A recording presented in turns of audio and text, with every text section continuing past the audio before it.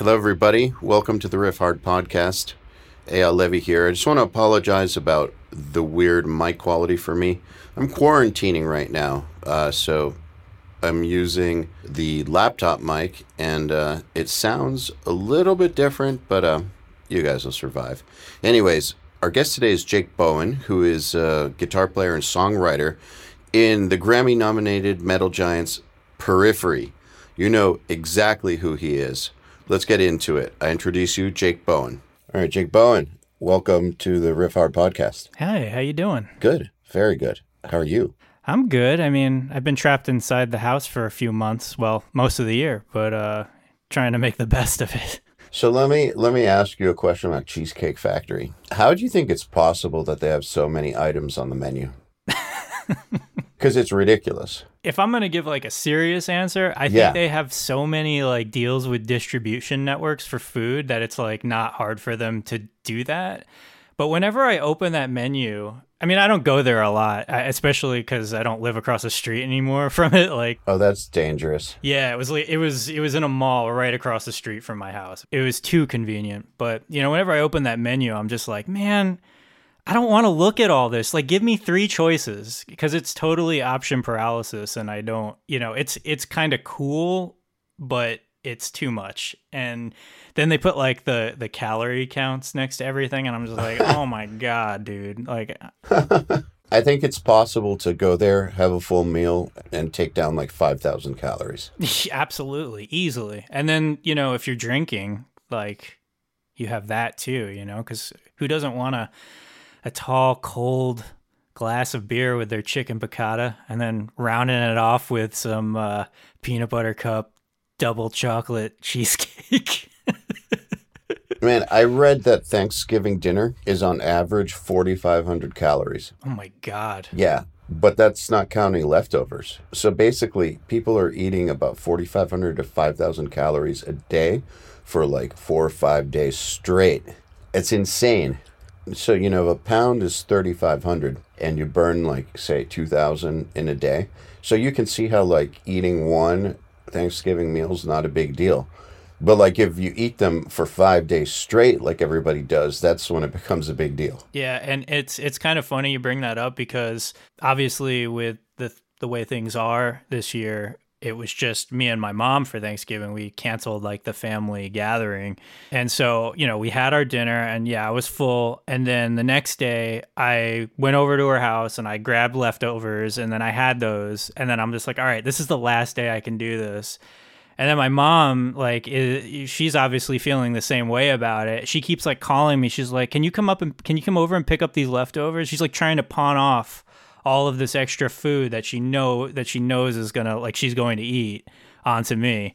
And I'm just like, no, that's you're gonna have to like donate it or something, because I can't do 3 days in a row of that stuff. It's crazy. Does it make you feel like shit, or do you gain weight, or what is it? It's guilt. You don't want the torture? Yeah, because it's just like, I don't have like body issues or like a eating disorder or anything like that, but I just feel like kind of weird about it like after a while. And I've spent, like, especially with like touring and like what that does to you physically, it's kind of like I've come home and I'm just like, all right, I really got to start taking this serious. I'm like 37 years old, and it's just like, it just gets harder and harder to eat right. So I'm constantly thinking about that. And that's really what kind of puts me off of, you know, Thanksgiving leftovers. And, you know, I'm one of those people that just like, every time I take something out of the cabinet, I think about the guilt behind it, rather than I've just taken all the joy out of food, and it's a pretty sad place to be. I hope that it's just a phase. Well, which aspect of touring? Is it just everything put together, like the travel plus the shitty food plus alcohol plus?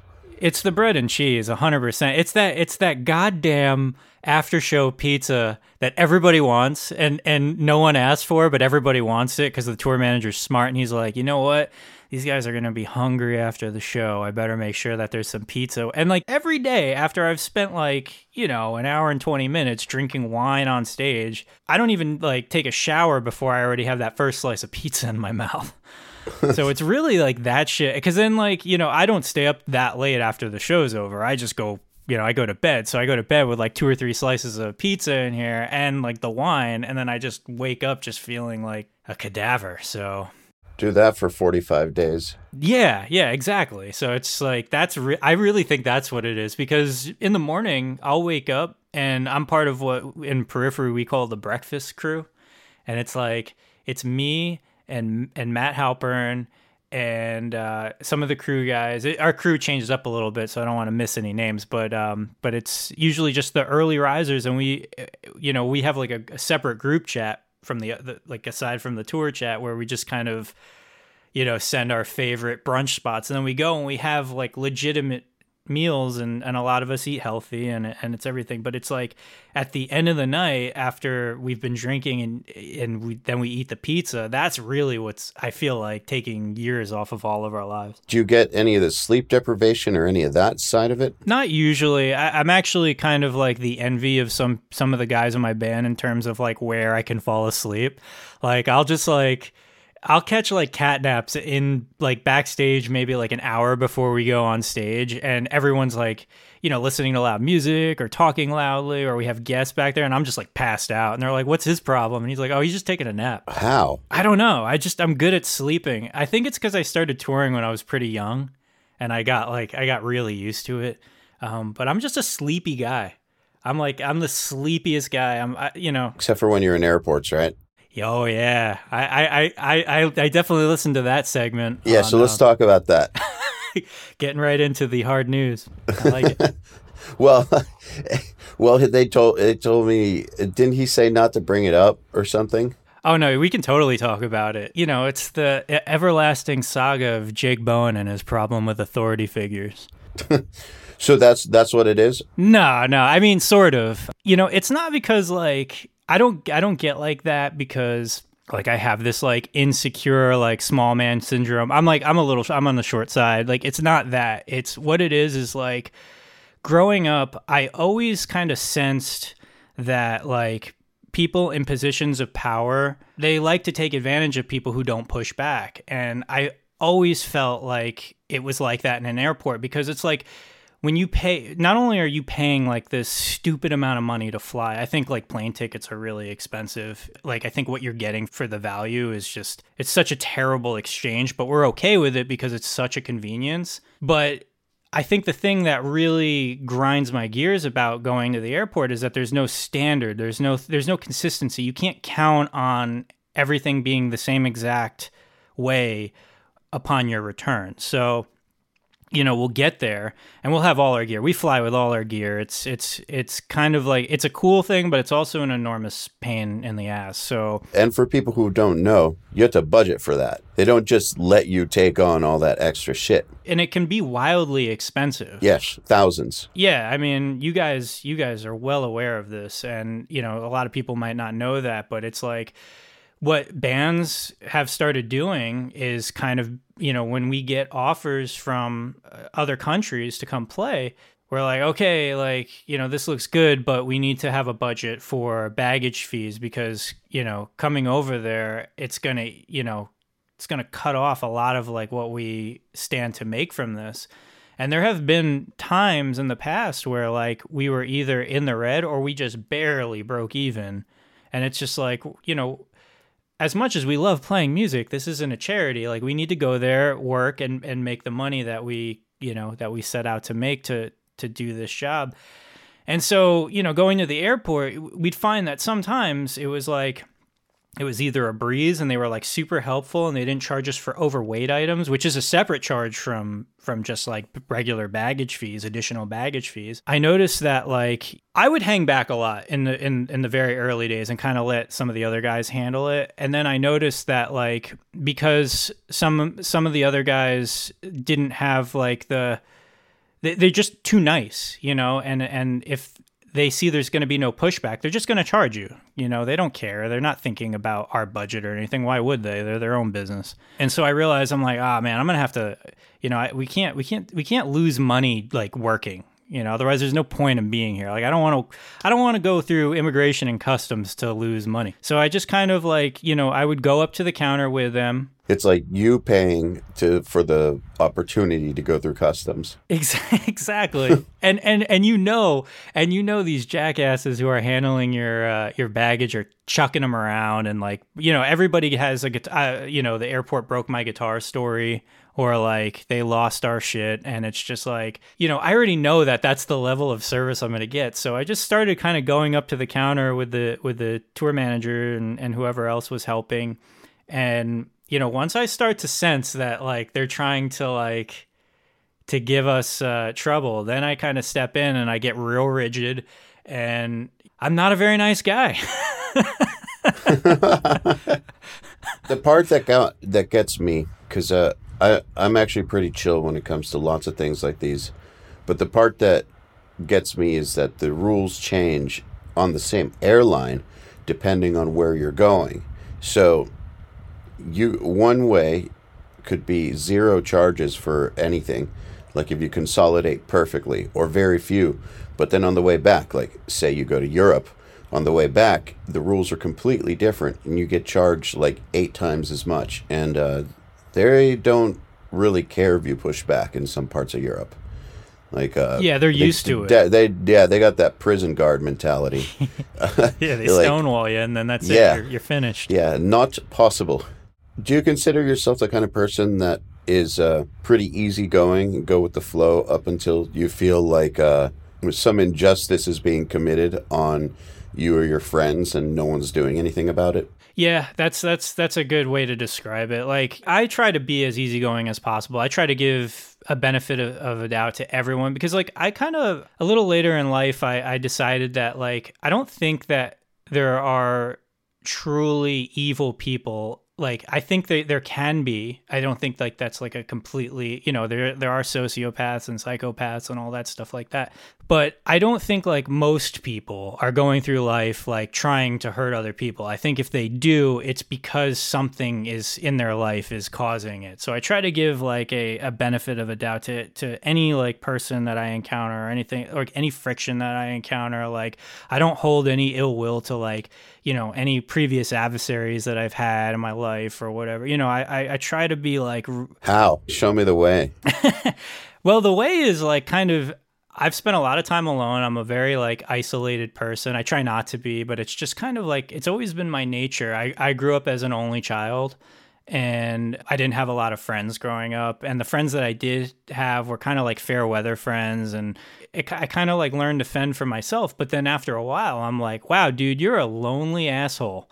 Like you have to you have to be nice to people, and you have to like force yourself to socialize even though it's uncomfortable, and you have to like really try to understand the world. And I think like kind of just being alone and being a loner, and kind of just realizing that, like, I guess like to put it simply is that like I was kind of becoming the asshole I never believed that I was. And now my motto is like, be the person you think you are. Because if you ask anybody, it's like, yo, you think you're a good person? Are you a good person? They'll be like, yeah, of course I'm a good person. And it's like, really?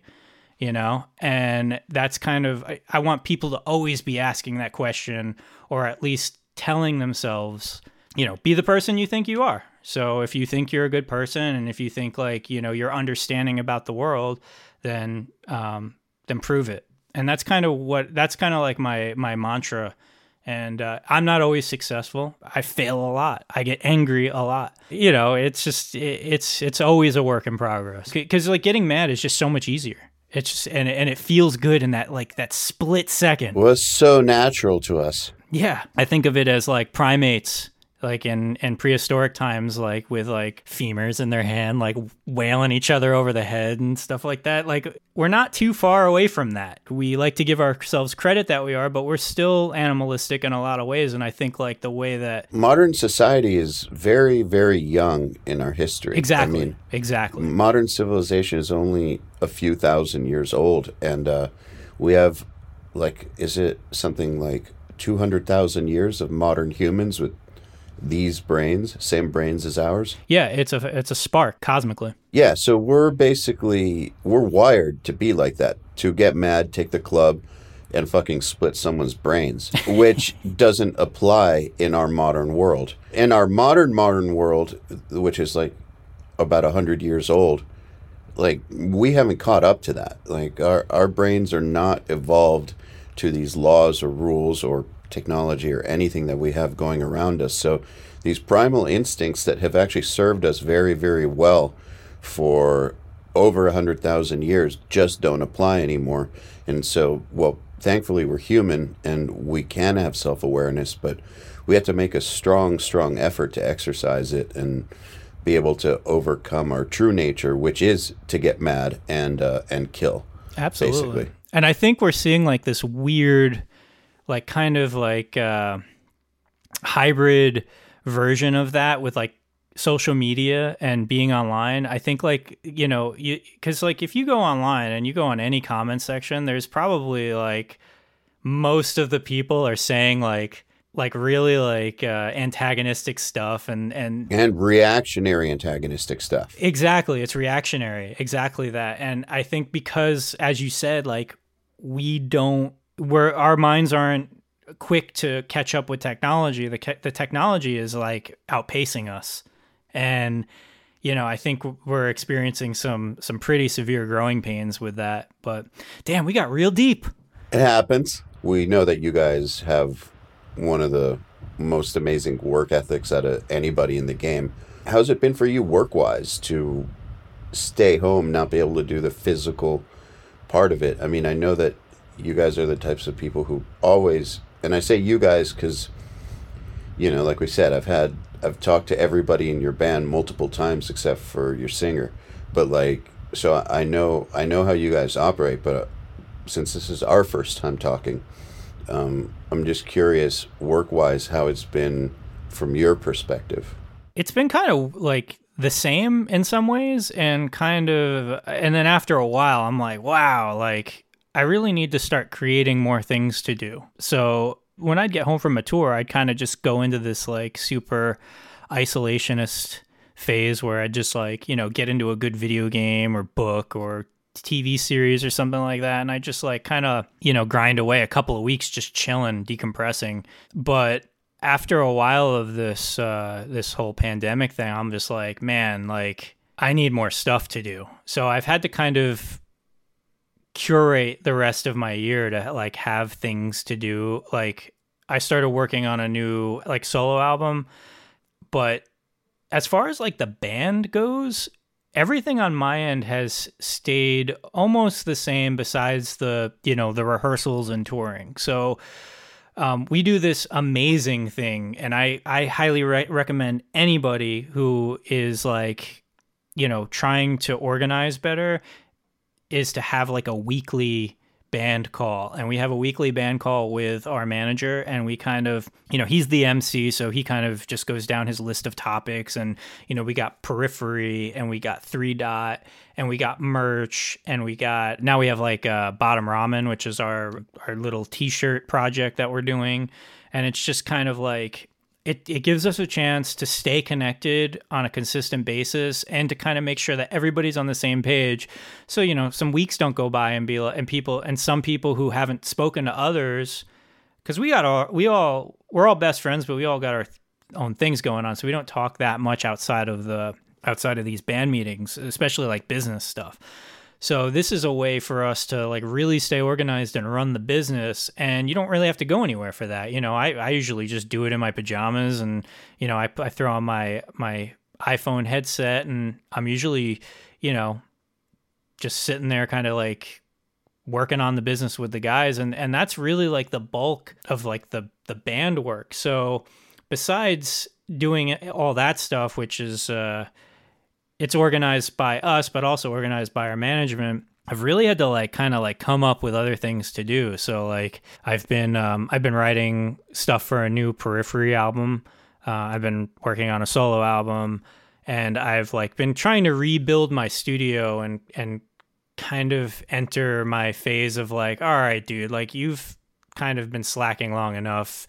Time to join your peers and get and upgrade your equipment and get better lighting and make sure that you have the stuff you're outputting is staying competitive. So I've been kind of working on that over the past few months, and it's been going well. But yeah, really the thing that's really just that's gone to a halt is the touring. So on my end, not much has changed, and I've had to like make changes in order to like not go crazy and feel like I'm just like sitting on my butt all day. Do you consider yourself more of a musician or entrepreneur, like say Misha and Matt? Do you consider, like, if you were to like describe yourself, because I feel like in some ways they're almost, I know they love music, but it's almost like they seem more passionate about being entrepreneurs, and the music is just like a vehicle for that. Whereas I think from talking to Mark, he's a musician first. Because, I mean, Periphery is a super entrepreneurial band. So I feel like you can't not think that way to a degree and be involved in that project. But, like, if there's a spectrum, you know, between pure artist, musician, all the way to entrepreneur, where do you see yourself? I'd say like me and Mark are probably more similar in that sense. This is the weirdest thing about like being a musician, a professional musician, is that like you guys know what imposter syndrome is? Have you heard that? Yeah. Dude, it's not just musicians though. Now that I've been in the business world for as long as I have, and I've met a lot of entrepreneurs outside of music, and I think anyone who does well, who's not a psychopath, experiences it. Yeah, it's kind of like, I'm like, some days, maybe when I've smoked weed, I don't know. I don't confirm nor deny I do that. I'll be sitting there and I'll be like, I'm a musician for a living and I don't know what I'm doing.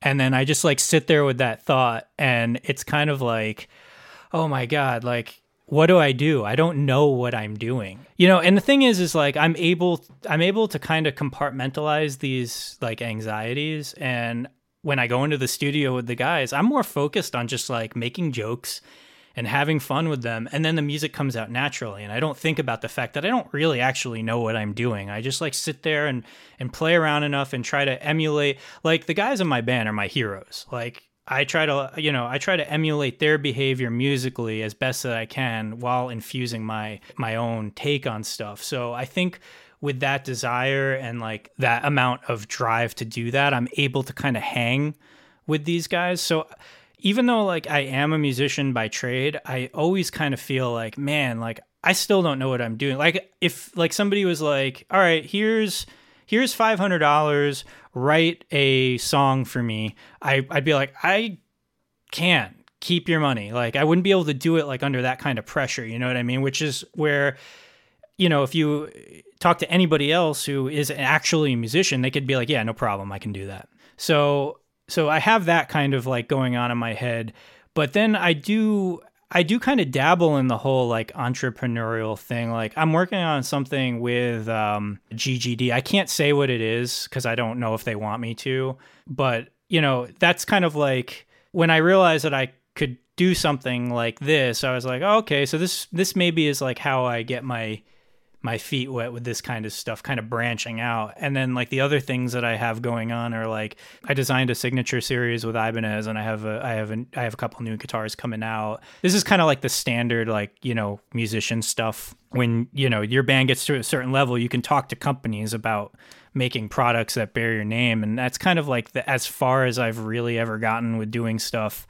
as a supplemental side. I don't have like any sort of like desire to kind of like change where I'm at in life yet, and I'm, you know, perfectly happy doing what I'm doing. I think that's great. I think the reason I was asking is because I got the impression that wherever you saw yourself on that spectrum, you were cool with it. Well, the reason I'm saying this is because I've heard a lot of people listen to some of these episodes and feel like, because, you know, like we'll talk to Matt and talk about ice baths and like all kinds of crazy shit, because he and I both do like extreme fitness stuff and so we talk about it a lot. So we'll talk about that for like 2 hours, and then I'll get like a bunch of messages where people will feel like shit that they don't do that. And it's like, you shouldn't feel like shit. Like, self-awareness is the most important thing. You're wired the way you're wired, and as long as you're going the way that you are wired and you make the most of that, you're going to be fine, in my opinion. Yeah, And so yeah. It's got to be sincere. Trying to be something you're not doesn't ever lead to good things. This world needs all types of people. Yeah, and also there's also like a kind of like a space, like this invisible space that we all respect. You know, like I'm not gonna go out and start a competing pedal company. You know, because then that's going to step on the toes of somebody I care about very much. You know, and like I'm sure he'd be 100. Like I'm speaking about Misha and Horizon Devices and stuff like that. Not that I have any sort of like inclination to do that. It's just not something that I really think about. It's because like Misha already did that. Like I don't need to do that too. You know, so like eventually I feel like I'll stumble upon like the new thing that I want to work on, but it never is in the pursuit of like I need more money or I want to be more successful or I want to, push myself harder. And, it's funny that we're talking about this because like I kind of get shit from people about it. Like people in my life, they're like, you need to push yourself like, Mark or Misha does. I don't see you posting stuff. And I'm just like, cause I don't want to, like, it's just not me, and I feel like they're like, they want me to be more successful. And it's like, well, I don't want to be more successful. I'm perfectly happy, like being where I'm at, it's like, and it's all about being happy. I think you're doing just fine, man. Yeah, I'm like, I'm doing all right. I'm doing all right. Yeah, so I think that it's really weird, man, what other people expect out of us. I really feel like when people say that, they're telling you that they wish that they did something like that. Yeah, or if they were sitting where I'm sitting or in my shoes, that they would use that opportunity to do more with it. And it's just like, what if you're already doing what you want with it? Exactly. It's like, well, I'm already there, and it's just like, you have to be okay with that because it's not really your decision to, or, speaking hypothetically, their decision to make. So, or they think they want more. Yeah. And it's also about like making, like, I think I've never had an actual diagnosis, but I think like I'm super ADD, or at least I used to be, like way worse. And I have to make things in my life kind of digestible. Otherwise, I won't be able to I won't be able to keep up, So if I, as long as I kind of like meter my life and keep it like paced to where I can digest it and do anything that I actually set out to do, I do it to the best of my ability. And like, I try my best and I don't feel like it's killing me, then I feel like I'm doing the right thing for myself because like, I don't like living on adrenaline. Like it makes me really, really uncomfortable and it adds to my anxiety. And I also have like really shallow breathing and I always have to like remind myself to even breathe because I'm just like, there are certain moments where I'm just like, all right, I'm starting to feel like that anxiety and it's coming back and you can have health problems because of that. And I've suffered things because I'm too high strung. So learning how to pace myself is also important. So it's almost like you have this standard for what your contribution should be in the world. And as long as you're meeting whatever that standard is that you set for yourself, you're good.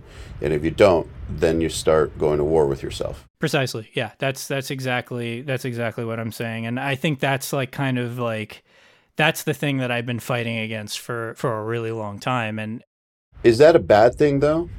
To have high standards and then try to meet them? Yes. Yeah, because you're constantly chasing something that may not exist or you may not be capable of, or what's the alternative? Yeah, I think the trade-off is that it's like, at least I know I tried. I'm always asking myself this question, like, did I try hard enough? Is the stuff that I'm contributing, is it of the quality that I think it is, or am I like convincing myself that it is just because I think I tried hard? So it's just this constant like ebb and flow of like, or this internal dialogue, I should say, of like, trying to do this, or keep my frame of mind in this area and making sure that I'm managing my anxiety. So are there ever times where you can check off the boxes and be like, yes, what I just did fits the criteria, I'm good? Yeah, and when it happens, it's hugely rewarding. How do you know when it happens? Well, I'd say if we're going to get into specifics with that, like definitely like when it comes to recording or writing and recording Periphery stuff with the guys, because I'd say that I probably write the most, but most of my output doesn't get used because it's just like I'm not, like I said, I don't fancy myself a musician. So I feel like I have to push myself a little bit harder to kind of write stuff at the quality that the other guys kind of do more innately. And then when I succeed, I know it. Like you can, there's kind of like a sense that you can just, okay, yeah, this fits in this song. This, like, I'm understanding what this song is about. I'm understanding what the other guys are kind of going for. Cause like trying to interpret that, because we're all producers in our own right. We all have our own like separate vision, and trying to get like unified with that is challenging. I think it's challenging for everyone, but for me, I feel like it's a bit harder. And when I figure that out, when I succeed at that, it's enormously rewarding. And I think that's the thing I focus on the most. Have you ever considered the fact that just about every musician that's done well feels like they don't know what they're doing? Not that it changes anything for the way your head works, but are you aware of that? I can relate to that because I hear that often. And it's nice to know that, at least in our scene, that seems to be kind of a common thread. And it's kind of what I love about this scene, and kind of what I love about metal is that, you know, I guess the self-deprecation gets a little old. I mean, I do it all the time, and people are probably sick of it right by now, but at least there's kind of that sense of like, yeah, it's good, and you know, but I can do better. And I like that because it's constantly pushing all of us forward, and a lot of people don't have big heads because they know that, because you know, metal, even though metal is getting bigger, it is still like the underdog. And if we're gonna like look at all the genres of music, and I think that a lot of people, at least that I know, have reasonable heads on their shoulder, and they keep their expectations where they should be. And you know, while I'd say that it's kind of like I don't know the right word for it. It's not a psychosis, but I guess it's an anxiety of like that imposter syndrome that we're talking about. I'm sort of happy that like other people experience that too, so I don't feel so alone about it. Like I said, I don't think that anybody except for the psychopaths don't experience that. Because, I mean, we all know the psychopaths or the sociopaths in the scene, but there's not that many of them. But they stand out. We've all come across them. They're wired that way. But it's rare, though. It's rare. It's not very common. It's rare. And then you guys probably know about this cognitive bias called the Dunning-Kruger effect. I feel like that has kind of been the overarching theme of the past couple of years, just with everything like media and politics and music and stuff. And you can kind of see it when you see these like legendary musicians on YouTube and they're just blowing it, like totally just like, yeah, they probably shouldn't be playing this because they sound terrible. But like, I wonder how much of that is like Dunning-Kruger effect, where they're constantly being told that they're great by the people that are around them, and they get massaged into that way of thinking. And then there's really no going back. Like they just like, well, this entire time, everyone's been telling me that I've been doing great. I think it's partially that, but then I also think, and I can't name names here, but there's a famous guitar series on YouTube that had been around for a long time, run by some big guitar publication, where guitar players would play something super impressive. And so many people that we know who are amazing would have clips of themselves playing stuff that sounded like complete and utter dog shit. And since I know these people, and I know you know them too, and we've sat in backstage rooms with them and we know just how good they are, something didn't make sense about these videos coming out versus what I know about these players. Like, and then I got involved in one of those. And we did like 5 takes, told them exactly which ones not to use, and guess which ones they used.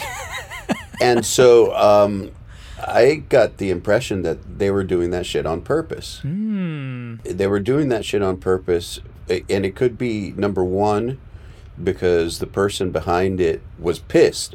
He was an older dude who was never in a big band, who knows a ton about guitar, And like when I was there, I could feel his anger and his spite towards rock stars.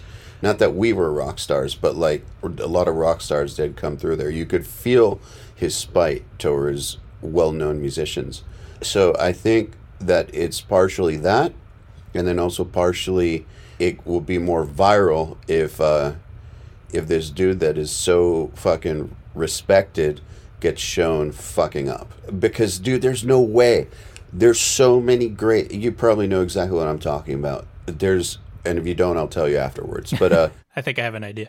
Yeah, I'm sure you know. There's so many great players on there who are just eating shit that after experiencing it, and I'm not a conspiracy theorist, but I came to the conclusion that it was intentional.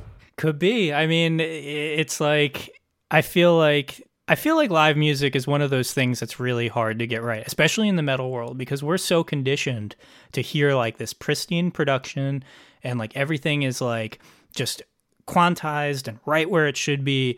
And there's this kind of expectation that we're supposed to be able to replicate that live. I'm not denying that it should be that way. You know, I try my hardest to play like the recording, but it will never be like that. At least for me. I know maybe like, you know, a handful of dudes that can do it, like, you know, and you guys are I put in that list. You guys kill it.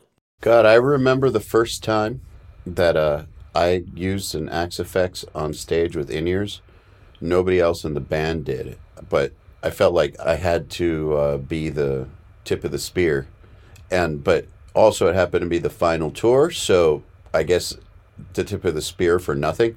But anyways, like, did an entire tour where I was the only dude with that setup, and it was so fucking weird because you'd walk over to my side of the stage and it'd be silent. And then walk over to the other side of the stage and it'd be like a fucking barrage. And it threw everybody off. It was just so weird. After getting used to having like 2 to 4 cabinets per person, to suddenly having one side of the stage just be silent, it's kind of disconcerting. Yeah, and when you're going direct like that, the first time that I played direct, I'm like, I hate this. Like, I'm a terrible guitar player. I can hear everything, and I don't like it. I want to I want people to lie to me and kiss my butt. I want to be enveloped with this vibration. Yeah, like I I couldn't handle the fact that like, wow, this sounds terrible. I need to practice. But it forces you to get better, and because you're getting an accurate, or at least a more accurate. Keeps you honest. Yeah, you're getting a more accurate representation of what you're outputting, and you're not getting, because like when you go to a venue, like there's so many frequencies that are just shitting in your ears, and it's just like it's just like opening their butt and shitting right in. Yeah, it's not always a pleasurable experience, but. Once you learn to dial in that direct sound, it does get better. You do get rid of a lot of that noise. And there's this kind of like, there's this funny noise battle that happens at sound check between the 3 guitar players and our sound guy, Alex, and our other sound guy, Ronnie. It's just like, there's a whole section of sound check where we have to like adjust our cab levels because they keep telling us to turn down and we keep turning them back up. And it's just like, it's the eternal conflict. So you've mentioned many times that you don't consider yourself a good musician, yet you're in a band that requires good musicianship and you play with really good musicians. So, dude, I think it's like the musician version of body dysmorphia. Yeah. I have an eating disorder, except I have a guitar disorder. Yeah. Unaware of your own level, which I think is a kind of a good thing with musicians, because that's one of the reasons that they keep on trying to get better, is they don't think they're good enough. Obviously, if they thought they were good enough, they would stop trying to get better, and then they would get worse, because since it's a perishable skill, you have to keep trying to get. There's no maintaining. You're either getting better or you're getting worse. It's an endless journey. Like you'll never reach your destination. You just have to enjoy the traveling. Yeah, exactly. But that said, what do you do to be able to keep up? Like, what does a day in the life of Jake involve guitar-wise? Or at least, maybe not every single day, but like overall, what are the kinds of things that you do to be able to keep up? Yeah, this is like really important for me. And, just to preface this, like, I know that I'm a competent musician. I just don't like to say that I'm a good musician, because if I was under pressure, I'd probably just blow it. But you're under pressure all the time. Yes and no. So what I do to like get ready for like a tour or some sort of performance or whatever is, and this might drive the guys nuts. I'm not sure. They haven't said anything. I'll ask 2 months before we start the tour, like, okay, what are we playing? What do you guys want to play? And they're like, it's 2 months from now. Can we talk about this later? And I'm like, nah, I kind of want to know now. And the reason is because I have this dry erase board in my kitchen, and I'll write down 2 songs on every day of the week up until that tour. And those are the 2 songs that I just play over and over again all day. And I do these little like 20, 25-minute sessions of playing, throughout the day, every hour, just like, and I obsessively practice. And it kind of gets me to a point where it's all muscle memory and I'm not thinking about it anymore. But it takes so much preparation to get there that's really the only way for me to kind of like hang with these guys. Cause like, if you're ever around Mark or Misha and they're like, oh yeah, what's that riff from that song? They'll just be able to play it. Like, and it could be like 11 years old and they'll be able to figure it out. And I'm not like that. Like, once it's gone, it's gone. Like, I have to relearn it. I have this whole directory on my computer that has videos for every riff and every song. So when we're playing stuff or when we're divvying up parts for tours, I'll be like, oh, can you play that again? I'm going to film you playing that. So I have videos of everything so I can reference those when it comes time to playing the stuff live. So that way I'm not like playing my interpretation of it, because my ear is not that great. And I can see exactly what they're doing and making sure that the fingering is correct and that the right hand rhythm is correct and the palm, just everything. Like I just obsess over it. And I think that's really the main reason why I've been able to like hang with these guys, because they are all phenomenal musicians. And, it's the thing that's driven me. And that's like kind of like made me want to be in this band, is like, if I keep hanging around these guys and like emulating what they're doing, I'll do just fine. So. Hard work. And I don't mean to say that you've got no talent or anything like that, but this is like prime example of hard work over talent. Like, obviously you've got talent, but like you realize what your shortcomings are and you figured out how to overcome them with the right kind of hard work. Yeah, it's time put into it. That's how I operate. And I've noticed that things have gotten easier to learn and easier to conceptualize because I've spent so much time obsessing over it. And it's a healthy obsession. It's not like I'm sitting there freaking out. I have it in my head that I'm like, all right, well, I have 2 months. If I can't get this in 2 months, I have no business doing this for a living. So that's kind of my attitude about it. Eventually tour rolls are along and I'm feeling real good about it. And yeah, so that's how I do it. Most of these situations are just things that happen. So how we decide to interpret them or react to them is what defines them as good or bad. And it's completely up to us. Not that breaking a bone ever feels pleasurable or anything, but the totality of the experience is defined by what you do in light of it. Yeah. And so it could be either a colossal clusterfuck, or it could be something that propels you to do things that were far beyond what you were doing before that. In which case, it's a good thing. Yeah, it's character defining. That could easily have, had it been a different set of circumstances, it could have even been me. Doesn't I'm not special or anything. It's if that happened to me at the wrong time or it happened to somebody else at the wrong time, that could have sent them into a depression. They could have made bad decisions out of that depression. It's all very situational, and there's a lot of luck there. And I was lucky enough to kind of take that situation and kind of shape it into something that was healthy, and not because I've battled depression. I'm very prone to it, and it didn't get me there, and I'm very thankful for that. What do you do to battle it? I'm just wondering, because so many people listening have dealt with it, including me and Brown. Yeah. It's it's a very consistent ailment amongst like people who are creatives. You know, it's just, it seems like we're very susceptible to it. That or anxiety or both. Yeah. I have two things that really, really help. I have a personal mantra where I'm like, you know, it doesn't really help it just helps keep me focused. And really the personal mantra is like, it's only time. It's only time and things will get better. I just keep saying that to myself over and over and over again. I try to, it's the optimist side of me coming out. And then the thing that actually like physically helps is just like doing every drug in the book. No, I'm just kidding. It's going and hiking, being out in nature, getting lots of sun and getting that vitamin D cranking. Vitamin D and exercise, man, the best antidepressants. Yeah, staying enclosed in four walls, just it'll destroy me, and it has.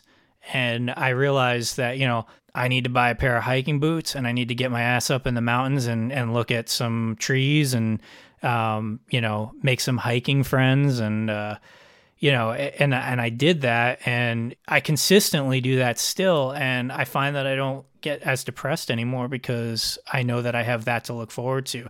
I recently just I completed a 3-week trip in which I road tripped with my girlfriend to Yellowstone and the Grand Tetons, and we just hiked for 3 weeks, and you know, we went, you know, we saw some of the craziest stuff, and I came back from that just feeling like a brand new person. And, you know, it also like kind of, even though like I knew it was going on and we had to deal with it somewhat being out there, it kind of paused this pandemic for me because we were just out in the middle of nowhere and there were no other people around except when we were in like the more dense parts of these parks. But for most of our trip, there were no people. So I just felt like I was just kind of like in nature and none of this other crazy shit was going on. That might sound selfish, but you know, I don't intend it to be. It's just, dude, everyone needs to do what they can do to keep their wits and their sanity. Yeah, and it really helped. Like it just, you know, if you haven't been out that way and you enjoy being outside, I think that's like a must. If you come to America ever, you got to see that because you won't believe your eyes. It's some of the most beautiful scenery I've ever seen in my life. And that's really the key for me, is just to stay outside and exercise, vitamin D. And yeah, that's the thing that helps the most. I will say, though, it's appreciated in the American medical community and people who deal with depression. It's a very known thing that you should be taking 5,000 IU of it. If you suffer from depression, that's just like common knowledge that you should be either taking it or getting outside for 30 minutes a day, at least. Like, that's common knowledge. If they don't know that in England, they should. Yeah, those clouds are getting in the way. Get those vitamin D capsules or drops or chewables and get those 5,000 IU. Yeah, highly recommend. Plus, it protects from corona. But yeah, I've been taking vitamin D for mental reasons for like years now. And I mean, you can confirm that my depression has gotten way, way, way better. But it's not just vitamin D. It's vitamin D plus exercise, plus sunlight, plus improved diet, plus improved sleep, you know, plus weight loss. Yeah, it's all of it. And improve social interactions too. I think a lot of people have this tendency to kind of get withdrawn, and I do that naturally. Even when I'm not depressed, I just like, I want to be alone. And when I do get into a depression, I have to force myself to be like, go see your friends, go take your mom out to dinner, like, you know, walk the dog at the dog park and go, you know, see the other people who walk their dogs, you know, like. I have to force myself to do that stuff. Otherwise, I start to get like introverted and weird and stuff. I talk to myself a lot. He's a big reason why I don't fall into depression anymore too, because like he's a very good influence on me, like with the whole like exercising and kind of just eating healthier. Right now, we're doing a sober year. Because we live far from each other. He lives in Brooklyn and I live in upstate New York. And our thing has always been like, So no meth? No meth. Yeah, no meth for a year. Good job. Just DMT and cocaine. No. Yeah, I mean, I'm being sober here. We'll get like a 6-pack or a bottle of wine each, and we'll go on, PlayStation and just like play UFC against each other for hours, or just like I'll watch him stream like a game and we'll just drink and talk while one of us plays and stuff like that. And we would do that every night. And it got to the point where we're like, maybe we should take a break from this, because like we're going to accidentally become alcoholics. And, there probably was a time when I was actually by definition an alcoholic and didn't intend. That was not my intention. I don't think people intend to become alcoholics, but like I just wasn't really aware of it. It was just kind of like this thing that we did. So now, thanks to him, he's like, what if we take a year off from alcohol? Let's just see if we can do it. And we've been doing it like since July. So it's been working, and, I really owe a lot to him putting me on the path of like healthier living. And, we share our workout plans with each other. Yeah, it's just a really, our friendship is based a lot around like this kind of mutual respect for each other. And like, I respect the way that like he's been able to kind of live his life in this like very structured routine that's healthy, but that's also fun. And, it's just a good guy to have in my life, because I would probably do more destructive things if I didn't have him as a friend. So that reminded me of this band I shared a bus with once. The singer was one of those intense alcoholic drug user types. Intense. And he was telling me how this was a sober tour. And so no drugs or alcohol allowed on the bus. It's like, fine. This guy's an elder statesman. We're going to respect it. They're the headliners. Fine. What that meant was that he would only drink a case of wine a day. It's like, that's him not drinking, is a case of wine a day. A fucking case. That's, yeah. Yeah. I commend his self-imposed limits, but I don't know if that's going to get the desired effect. Yeah, I mean, that's kind of the thing. It reminds me of that gag from Half Baked, where like Snoop Dogg kind of like floats out of like the ether, and he like kind of like bums the smoke, and he's like, "It's too bad, I just quit yesterday." It's like the same idea. It's exactly the same idea. So we've got a few questions from our listeners for you that I figure we should ask you. So I will begin. This one's from Jordan Durant, which is, hey, Jake, hope you're doing well. I was wondering how different your process is when it comes to writing for your solo electronic project as opposed to writing for Periphery. Like, do you use a different DAW? Do you still write riffs, etc.? It's pretty different. I'd say the most obvious difference is I don't have the guys to kind of tell me if stuff sucks or not. So I'm like on my own to like, and unless I send somebody an idea, but like I don't really do that anymore, just because it takes me a long time to kind of compose a song from start to finish. And if I let anybody hear anything, it has to be in some sort of finished capacity. But I'll start out a lot of my ideas on the guitar first, because I just understand note relationships on the neck of the guitar than I do on a piano roll. I do have several keyboards in my house, and I can kind of like noodle my way around, but I can't come up with the same density of phrases that I would on a guitar. I can't like write the most complex stuff on the piano, so I always stick with the guitar first to kind of conceptualize. Then I'll record it, and then what I'll do is I'll start programming things over the guitar parts. And I'll use different synths for that. And then what ends up happening is that I'll have these like long phrases of synth lines that are mirroring the guitar parts.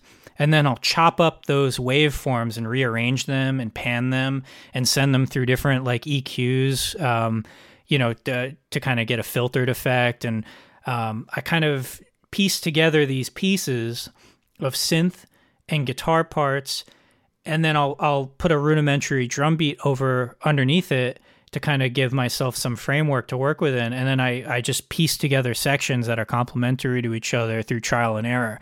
So if I knew what I was doing better, it would take me a lot less time to write a whole song. But that's generally my approach. I start with the guitar, then I overlay synths, then I chop and edit the synths to kind of create more interesting varieties of sections or layers, and all while trying to stay within the framework of the drum beat that I made. And then at the very end, I start playing with different drum beats because, I can change the drum beats and the accents last. And sometimes that creates interesting results. So that's kind of been my method.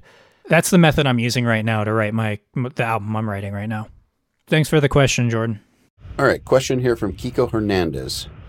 Why a Floyd on your signature guitar, man? It's such a good guitar, but it hurts every time I change the strings. Also, I want to be you. Oh, wow. Well, I appreciate that. That's a very flattering thing to hear. As far as the Floyd thing goes, that's more of like a quirk of something I liked back in the day. I always loved the feel of that Ibanez Low Pro trem. It just always felt like real flat on the palm, and I always just loved the feel of those really like beefy fine tuners that came with it.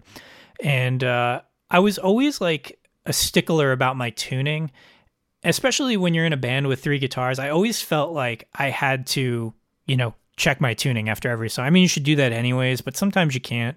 And so I would even like make tuning changes or just slight adjustments during the song if I was hearing like things that are like not resonating with the other guitar players. I tried to compensate for it, but then like later on I realized that it really wasn't doing anything and it was just kind of complicating things. So you'll notice on like my newer customs and the guitars that will be coming out. Actually, I already have a guitar with a fixed bridge out called the JBM 10 FX.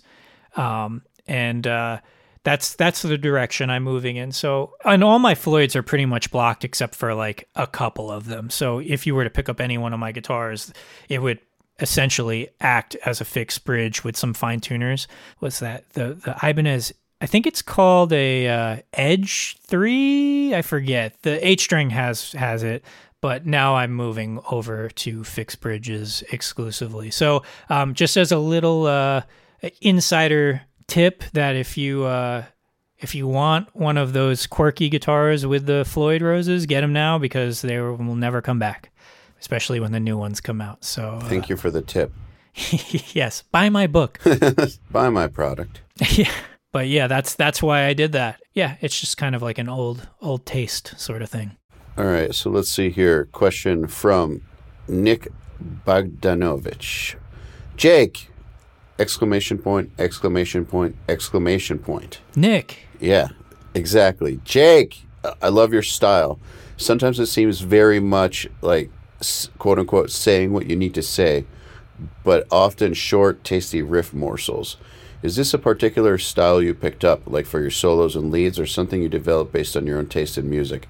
I'd love to hear about how you get on with attacking your riff machines. I the best way that I can describe how, and this is going to sound like super pretentious, so I'm going to try not to make it sound. Well, I'll just preface it saying that it's going to be super pretentious, but it's like, imagine like you have this like hunk of wood, and it's just a hunk of wood. And then you start hacking away at it until something starts to take shape.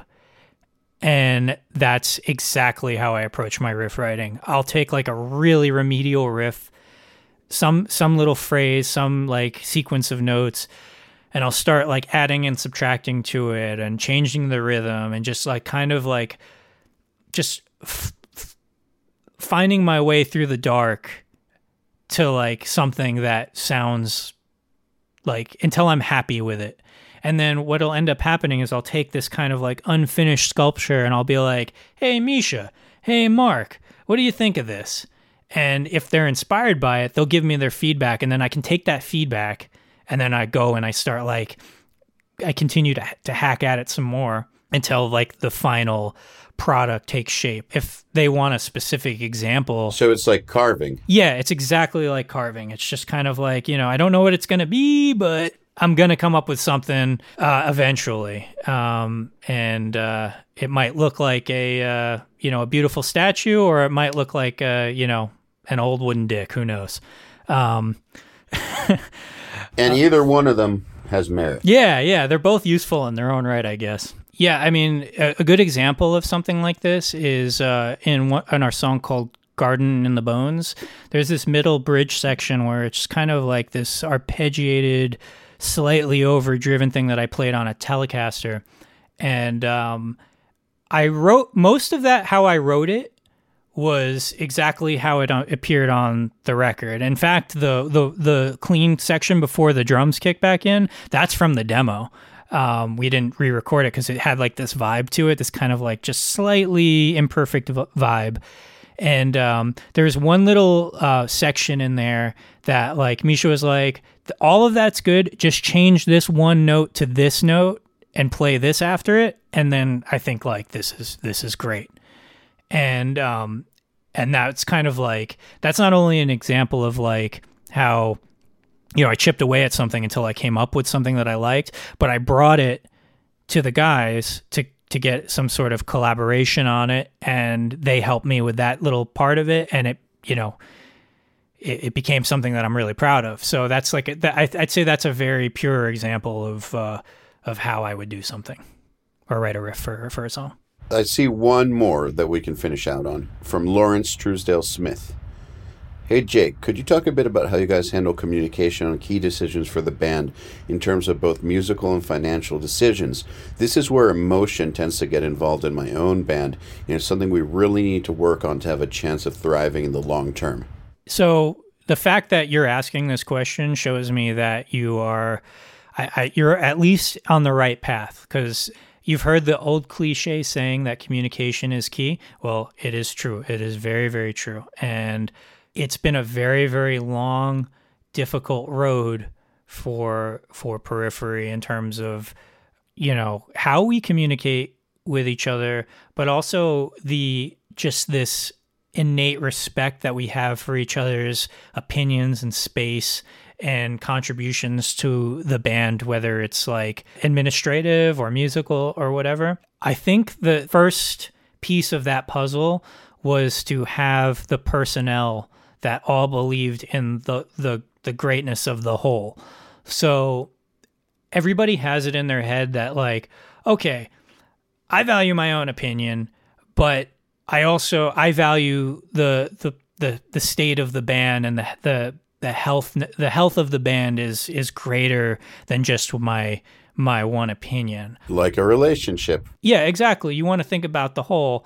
And I'd say that making sure that everybody in the group values that, and there's kind of an unspoken component to that. It's not something that you can just like say that it has to be that way and then everybody gets on board. It's like you have to consciously come to that conclusion yourself. And I think that's why we work, is because everybody just knows that like, all right, Periphery is the probably the biggest reason we can do all this other stuff, whether it's the entrepreneurial stuff or it's the gear stuff or it's the, you know, the side hustles, the various side hustles we all have going on. And keeping that as kind of like this celestial object that everything else orbits around is probably the most important aspect of that.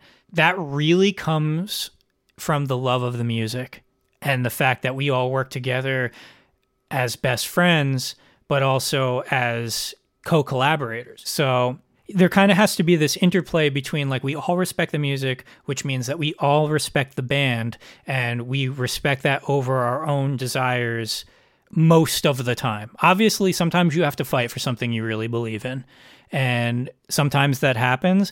But when that does happen, it's kind of like, I think like the term we use is like, it's like, this is my ask. We can usually do anything, you know, any other way, but please, can we do it this way? And if people like are flexible enough, then, you know, we can do that. So it's just a matter of respecting the band and the business as a whole. And we have had to learn to communicate to each other. Like, John, you probably have been present for some of our band arguments and kind of like how we've learned, or at least how we used to interact with each other in a previous era of the band. And like, it's hard to like remember that was a thing, because like now we never really argue. Like if we argue, it's because like it's 4 a.m. and we're tired, and like, you know, it lasts for a minute and then, you know, we buy each other coffees or something like that.